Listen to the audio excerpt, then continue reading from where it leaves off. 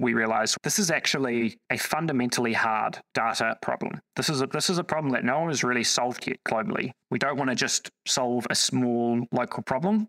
We want to try and solve the global problem from day one.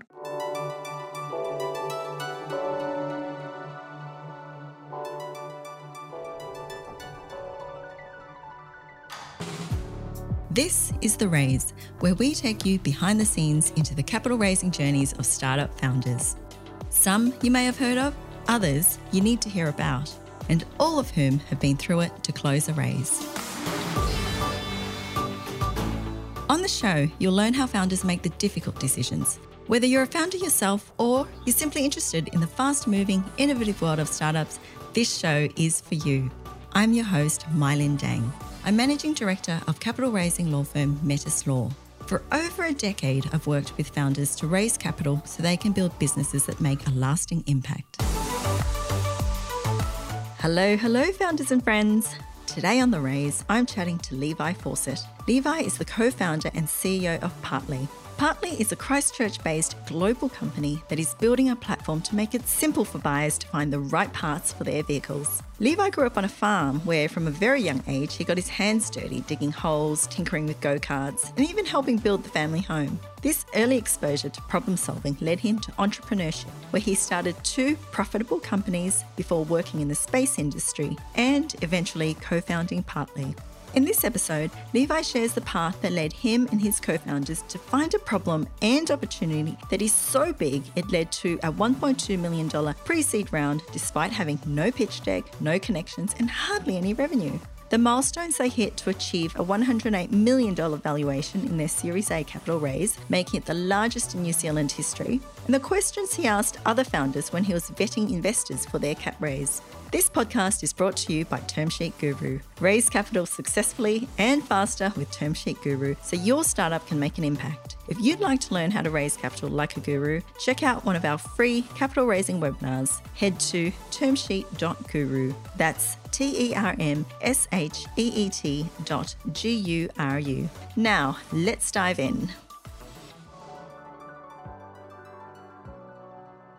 Levi, welcome to the show. Thank you very much. Glad to be here. What's your elevator pitch for your company, Partly? Partly make it really easy for buyers to find the right parts. What's your big, hairy, and audacious goal for Partly?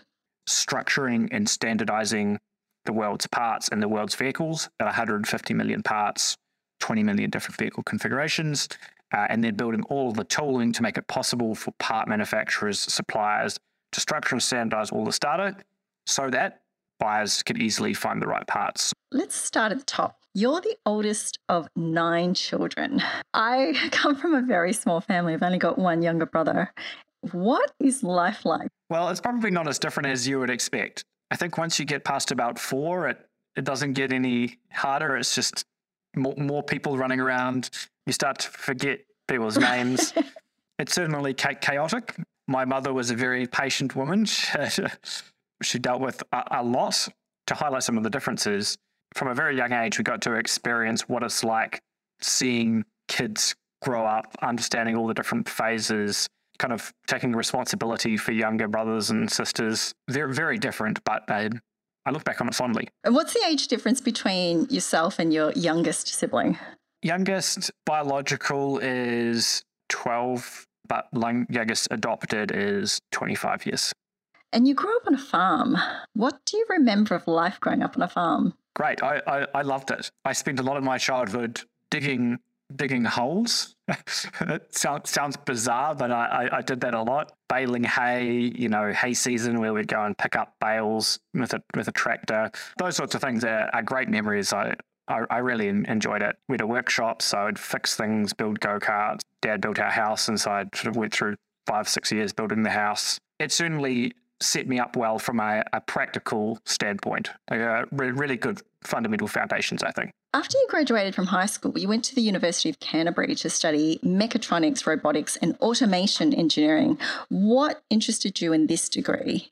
I've always loved solving problems, whether that's fixing something or just figuring out how something works. During my teen years, I spent a lot of time writing code, so I kind of taught myself how to program figured out how to fix basic electronics, and I built a lot of go-karts. I fixed cars. I had a little business fixing motorcycles and cars and stuff when I was sort of my early teens.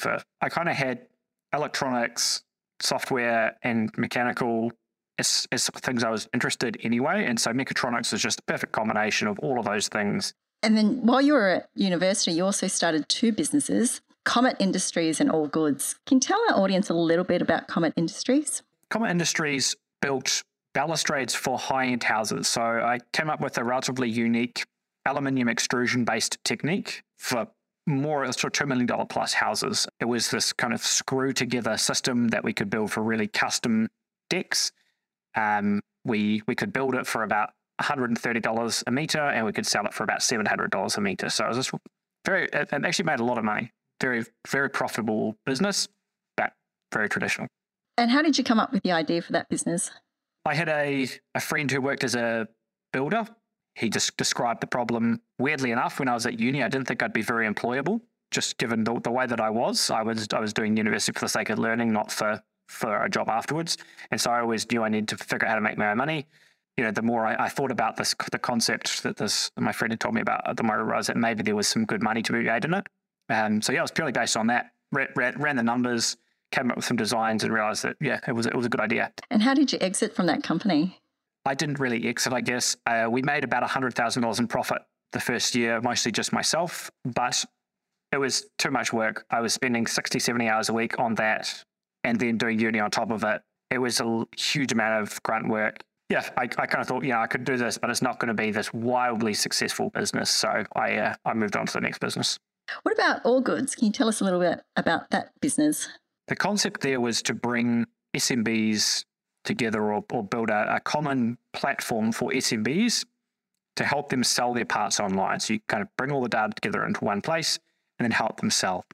Now, that turned into a marketplace because we had a lot of SMBs data. Ultimately, being a marketplace competing with a network effect is a very bad idea. As we learned in that process, we grew that to what I would consider a moderately successful business. We had just over 1,000 business customers, 400,000 monthly active users. I funded most of it off the back of the previous businesses, and that actually ran right the way through uni. Did you exit from that business? So again, we didn't exit. All Goods was a much harder decision because at the time it was a bigger business. There was 8, so me and 7 others. However, it was off the back of All Goods that we kind of discovered partly the business we now have. The deeper we dug, the more we realized that selling All Goods, where realistically we weren't going to get more than about $2 million for it, we'd be locked in for 3 years. And so we just decided the opportunity cost, $2 million versus being locked in for 3 years, wasn't worth it. So again, we didn't sell it. We just slowly wound it down. And then in 2016, despite you saying that you didn't think you were employable, you ended up working for Rocket Labs. You were there as a guidance, navigation and control engineer. Firstly, what does Rocket Lab do? Rocket Lab at the time called themselves the Uber for space. So they're a small launch vehicle provider putting satellites up to maybe 150 kgs into low Earth orbit. The idea behind it was there's a lot of pent-up demand for these smaller microsats, CubeSats. They weren't making it to space purely because there was no launch availability. At the time, there was only one private company that made it to space. That was SpaceX. Rocket Lab was the second private company to make it to space. So when I joined, that was all it did. There'd been no orbital launches at all. We're at the phase where we're just starting to fire engines. Amazing. And what did you do as a guidance, navigation and control engineer? I was part of the guidance navigation control team. So I was focused on what's called hardware in the loop. Essentially a full hardware rocket with all of the avionics, all the components, all of the thrust vector control systems, flight computer, everything you have in a real rocket except for the mechanical parts and real engines, all built as a simulation. We then had these big computers that plugged into it, and we would simulate the inputs and outputs for the rocket. So we could kind of trick the rocket into thinking it was flying to orbit. You could trick it into thinking there was pressure in the engines. You would tell the rocket to start an engine. That would send a signal back to our simulation. We would then say, well, the engine's starting, then we need to simulate this pressure on the engine side. You could kind of take that concept and scale it up to the point where we were taking a full rocket with no test systems if the rocket thought it was a real rocket. There was no difference between that rocket and the real rocket minus the physical parts, and we could fly to orbit. So yeah, so that was my role for most of my time at Rocket Lab, was responsible for running that. That involved testing all of the code, kind of doing all of the final code approvals, code checks before launch. And then also I was very involved in actually launching the rocket and all the tests. That sounds very cool, very sci-fi. What was the Venus project? The Peter Beck, Rocket Lab CEO, was always interested in Venus and just understanding if there was life on Venus. Yeah, the Venus project was taking a spacecraft and just flying it into the planet. There's a bunch of sensors on board and tracking those sensors on the way down. So when is there going to be human accommodation on Venus? I don't know the answer to that. Let's move on to Partly. And you sort of touched on it slightly. How did you come up with the idea for Partly? When I was younger, I spent a lot of time working on cars. I fixed cars for locals in the neighborhood, fixed my own cars, friends' cars, and even kind of worked doing this slightly professionally sort of around engine reconditioning. It's a problem that I was always aware of. Everyone in the industry knew finding parts for a certain car, particularly in New Zealand, is really, really hard. And the smaller you get and the more wide-reaching the work that you do is, the harder this problem gets. That was the foundations, I think. Moving through to Rocket Lab, I spent a bit of time understanding core systems at Rocket Lab, how all the parts assemblies fit together. There were some mission control systems that we built for kind of auditing for NASA or for the US government, understanding parts. And then finally, all goods. Nearly a quarter of our customers sold car parts, and they were constantly complaining about this. They couldn't tell customers which parts to buy.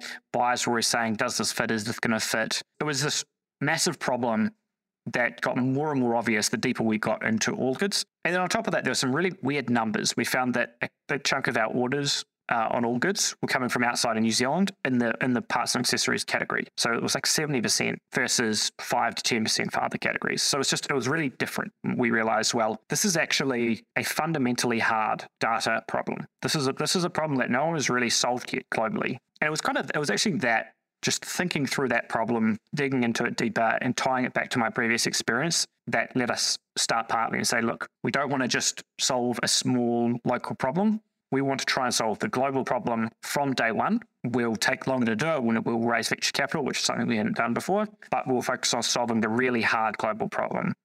A tech startup is a minimum 5, sometimes up to 10-year commitment.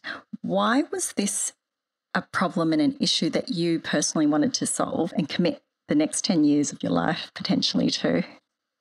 Yeah, great question. And that was something we were very intentional about. We actually said, back at All Goods, did we want to spend the next 10 years doing this? Do we want to do our life's work, a very important phase of our lives, building out All Goods? And the answer was no, but we did want to do it with Partly. The reason we wanted to do this is, it was an industry and a problem I was close to. Number 2, as I said right at the start, I love solving hard problems, and this is the hardest problem I knew of. Even relative to rockets, it's a very, very difficult problem. And so you can kind of map out the next 10 years and say, Partly operating in a $1.9 trillion industry. So there's 1.9 trillion USD spent every year just on car parts. It's a really weird, underserved industry. Solving this problem would represent a real base shift in the industry. And so when I think, what does the next 10 years look like? It's very exciting because we can see Partly having this massive impact in the industry as a whole, really driving this paradigm shift in terms of how the industry operates and building a business a real world-class business. The potential there, in the next 10 years, we could be one of the largest companies in the world from first principles, dependent on execution, huge amount of risk. The odds of getting there are statistically low, but you can say from first principles, it is possible. Are these parts in the second-hand market, or are you targeting new builds as well? We sit across all different part verticals where you've got your used, you've got your aftermarket, you've got your OEM. Sitting across all three was extremely intentional because that's what matters to the buyer or whoever's fitting the parts. We would say we're very buyer obsessed. most of our downstream decisions are all based on what we think are best for buyers. And as a result, you just have to build your infrastructure to handle all of them. Otherwise, it's not the great buyer experience that it needs to be. So yeah, we operate across a very broad spectrum of car parts. And who are your buyers? Are they businesses or are they consumers or both? We mostly focus on consumers. However, just to be clear here, partly operate as infrastructure. So our bigger customers would be manufacturers. We power eBay in a lot of countries. We power the United Nations. They're kind of larger businesses where they deal with a lot of parts. As a result, our customers are whoever their customers are. That is usually end consumers, anyone fixing their own car, but there's a growing number of B2B buyers as well.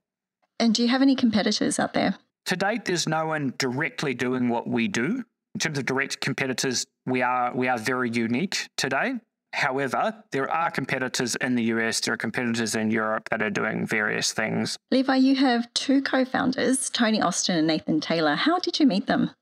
Nathan I've known since I was a child, 5. So we kind of grew up together. He went off, spent 5 years overseas, came back to uni. At the end of uni, I said, look, do you want to come join? Back in the All Goods days, we had some of the co-founders at All Goods, and he joined. Tony ran Amazon. He ran Amazon in Australia.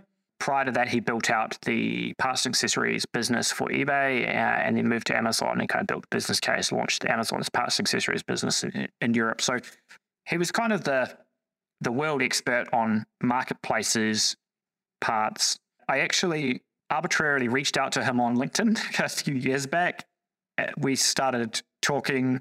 He came on as an advisor for a bit over a year, got more and more invested in the business. This is something that he's been very passionate about. He was involved very early in Partly's journey. I love both of the stories about you and Nathan. I've got a 5-year-old. I'm just wondering which of her friends will she start a business with in 20 years' time? Firstly, with Tony Austin, I love that story, how you reached out to him. Can you sort of walk me through what that conversation was like to reach out to someone who you know is great in the industry and to invite them to become an advisor? The story is actually slightly weirder than that. So the full story here is I did an interview on Radio New Zealand with the new CEO of Trade Me at the time, where we were still quite related to All Goods. And Tony happened to be listening to the podcast and followed our LinkedIn page. That was an actual story. So I followed the page, reached out to him. But the conversation was very straightforward. Essentially, hey, you've got a super exciting background. I'm very impressed. I'd love to have a chat for 30 minutes and pick your brains on these things. He got back to me straight away. He said, yes, let's have a chat. Had the first call. Obviously, he was somewhat interested or excited about what we were doing. On that first call, what was the conversation about? It was about automotive in general. And so I asked him some very pointed questions about automotive at Amazon. He very correctly didn't give me too much information.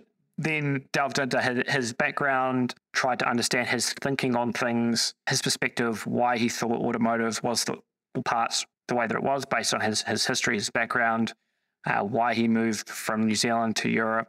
It was a very wide-reaching conversation, but very focused on the state of the industry. Clearly, it was something he cared about as well. And then how did that ultimately lead to him becoming an advisor? I just kept asking him questions and calling him, and eventually he said, look, I'm giving you a lot of advice. Can we formalize this? Tip for other startup founders. What about Nathan Taylor? How did you keep in contact with him after all those years? And why did you specifically reform that relationship with him? Nathan's an exceptional operator, which is different to me as an FYI. I'm very, very strategic, think through things from first principles, really focus on the long game, but I can only execute a fixed number of things in parallel. Whereas he just gets a lot done. We did stay in contact most of the time he was away, but we both went to the same uni at the same time, and so that was where we got back in contact. We ended up flatting together. By the time we started All Goods, which is where he was first involved, it was pretty clear that he was people I knew when it came to executing. And how many people in the Partly team today? There are just under 60 of us now. I think there's 58 at the moment. with just on 40 here in Christchurch, and then 18 or so remote. We've got a team, a handful of teams across Europe. Levi, I'd like to talk to you about your capital raising journey. At the end of 2020, Partly raised $1.2 million in pre-seed round. Was that an equity round? Yes, all of our rounds have been priced rounds, yeah. And did you have lead? Yes, so Blackbird Ventures led our pre-seed round. They led our seed round as well. How did you meet them? Was there a particular person that you knew there? Our pre-seed fundraise was actually quite bizarre. We didn't have a pitch deck. We never actually formally pitched. There was a practice pitch session that was organised. That was actually the first time I'd pitched Partly. So we thought, we'll give it a go. Did the practice pitch off the back of that. Blackbird and Hill Farrance, another fund, New Zealand fund, got in contact afterwards. Both of them gave us term sheets, and we just went with Blackbird. Was the practice pitch at an event that Blackbird had organised? No, it was just remote on Zoom. Were you pre-revenue at that point? Absolutely. I was going to ask what was the most challenging aspect of the cap raise, but it sounded like it was pretty easy. I haven't heard many other stories that align with this. We undervalued ourselves a lot because we didn't have much revenue. The plan was to reach a certain revenue number and then go and raise. Obviously, we'd got far enough. That first pitch was good enough. In December 2022, you raised 37 million New Zealand, 21 million US at a valuation of 180 million. How were you able to achieve this high valuation? We'd grown quite quickly and we do have quite strong fundamentals. I guess some of the key things that were backing that up is we'd gone from 2 million in gross merchandise value in GMV to a bit over 100 million in GMV. Our revenue had sort of 7x'd across that time. We'd signed key customers like the UN, like the biggest marketplace in Poland, Portugal, Romania, called OLX. We'd signed eBay. We had really good numbers. Now, you're still correct in saying the revenue multiple we got off the back of that was very good. However, we had some other really large contracts in the pipeline. We had very clear path to very substantial revenue numbers. And most importantly, the investors understood how hard the problem we were solving was. We were able to articulate that. All the background research they did backed up what we'd said. And so they could kind of see that we've solved these really fundamentally hard problems. It took us a while to get there. The first 18 months, year and a half, we didn't have much revenue. But once we'd overcome most of those big hurdles, the last 12 months had really started to go exponential. So I think it was a combination of just genuinely strong business fundamentals, the fact that we were solving really hard problems in a very, very large industry. I think the ambition and caliber of our team has helped. It's a seriously exceptional team. And I think that showed as well. So we were kind of had the right growth metrics. We were clearly the right people. We'd identified a massive opportunity. You took on VCs quite early at the pre-seed round. Did you do much research or give much thought to the structure of your cap table at the pre-seed round? Yes, we did. Yes. So we've had some good advisors. So Peter Beck was involved very early. He was involved pre-seed as well. I got a lot of his advice before taking on any investors. There were a handful of other key people, obviously the Figma CEO, Dylan Field, and the Notion founder CEO, Akshay. So these were some key people that I've leveraged across our journey just to help see around corners and help predict the future. So we did a lot of research into Blackbird before we went with Blackbird. We took a lower valuation actually to go with them because we felt that it was the right decision in the long run. We intentionally did these price rounds. We did 20% dilution. Yeah, overall, it's a VC funded route that was very, very intentional. We had to do that, and we've given up some equity to do that, but we've kind of done it in the best way possible, and a lot of that was off the back of a lot of good advice. What type of investors were you looking for in the Series A? We were looking for European investors since our growth in Europe, not the US. We were looking for investors that could connect us with a lot of other businesses. We were looking for investors that could help us as we move towards our Series B, in a couple of years, who we felt were going to be great partners for us, both strategically and also understanding the stage of business we were at. We wanted a fund that I guess you would, in a slightly cliche way, you'd say is founder friendly. In other words, is going to going to back us all the way through. That ended up being what we landed on. What did you do to vet the investors? I only did one thing really, and that was call a lot of other founders that had taken investment from the fund. I would explicitly ask for founders where the deal had gone wrong, where they'd replaced the CEO or they'd had to step in and do something kind of extreme.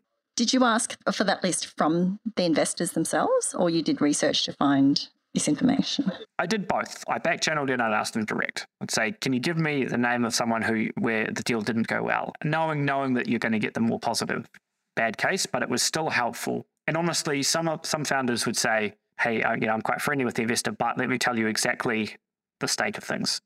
Honestly, that was where most of the research came from, other than all of the really high-level simple things. What's the investment thesis? What does the partner structure look like? What other deals have they run? What's their reputation like? For startup founders generally, it's important for them to build their network of prospective investors as early as possible. Looking back at your cap table now, how much pre-investment investor dating did you get involved in to build your network?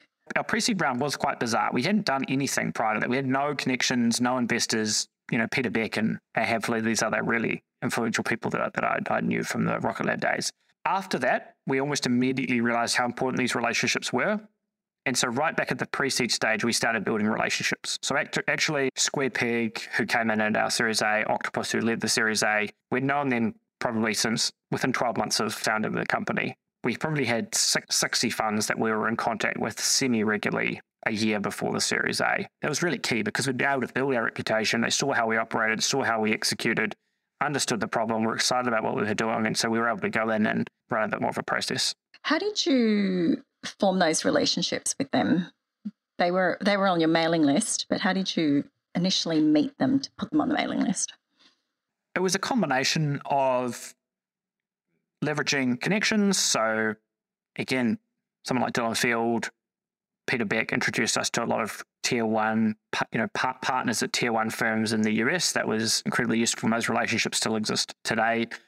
Through those, they'd get excited about what we were doing, or some percentage of them would introduce us to someone else and say, hey, I think you might be interested in this fund.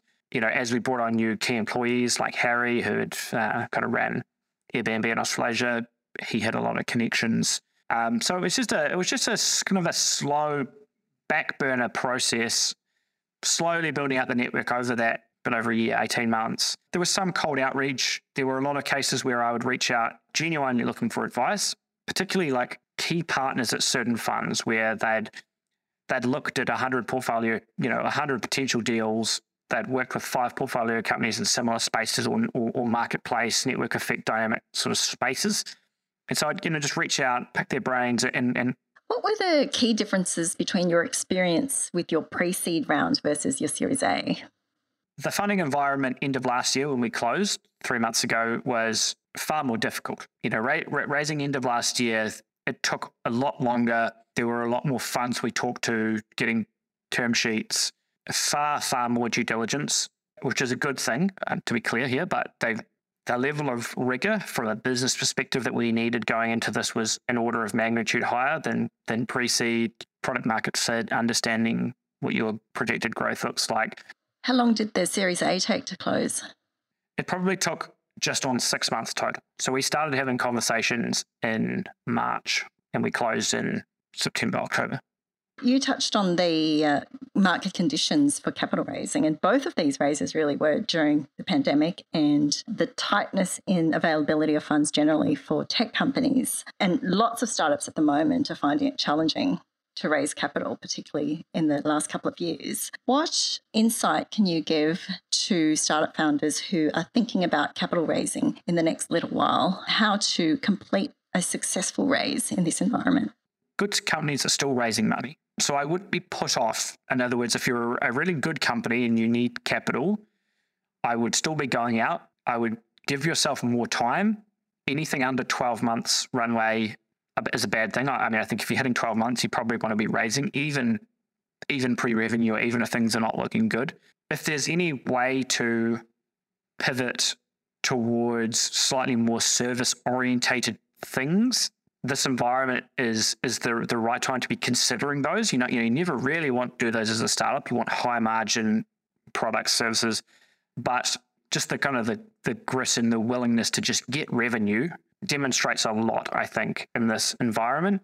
If you've got decent, 12 months runway, managing that, like being very prudent about that, understanding margins even at even an early stage where it doesn't even make sense, right? You barely understand your unit economics, you barely understand your customer, just thinking about those things and trying to find ways of at least understanding them, I think is going to be important. But building relationships prior has helped enormously, because at least funds then understand where you're sitting. They understand how you operate, and you've got more time to sell them on the big picture, the vision that you have. Levi, I'd like to finish off with what I call the quick 6, which is 6 rapid fire questions. Your favourite work from home lunch or snack? Fried chicken. Your favourite team building exercise for your remote teams? My favourite team building exercise overall is where we have to build a car from literally like sticks, glue, newspaper, just random bits. And then we have to get them from A to B without breaking a little egg. And so we had the company split into teams, build this little car from almost nothing. And then, whoever gets the furthest without breaking their egg wins. It's really fun. Very nice. What's a book that you have gifted recently or have gifted most? Probably The Life You Can Save by Peter Singer. Not related to business, but great book. Highly recommend it. What's a documentary or podcast that you've watched or listened to that you could recommend? 20 VC, Harry Stebbings is very good. Lex Friedman is great. Radio Lab is good. Those are probably some of the more regular ones for me. What's your dream holiday destination? Southern New Zealand, down in the fjord somewhere, fairly secluded, where I can sit, read my book, probably in a spa. If you could have dinner with any person in the world, alive or dead, who would it be and why? Right now, it would actually be Frank Slootman, the Snowflake CEO. Awesome. Levi, this has been lots of fun. How do people find you? Easiest to find me on LinkedIn. I am very grateful for you, Levi. Thank you. Thank you very much. You've been listening to The Raise, a show that takes you deeper into founder stories about capital raising. We'll have all the contact details for Levi and Partly in our show notes. To make sure you don't miss an episode of The Raise, be sure to subscribe or follow the show wherever you get your favourite podcasts. And while you're there, share the love and leave us a 5-star review. It really helps us spread these inspiring founder stories. I'm Mylin Dang, and we'll be back next episode with another deep dive into a founder's capital raising journey.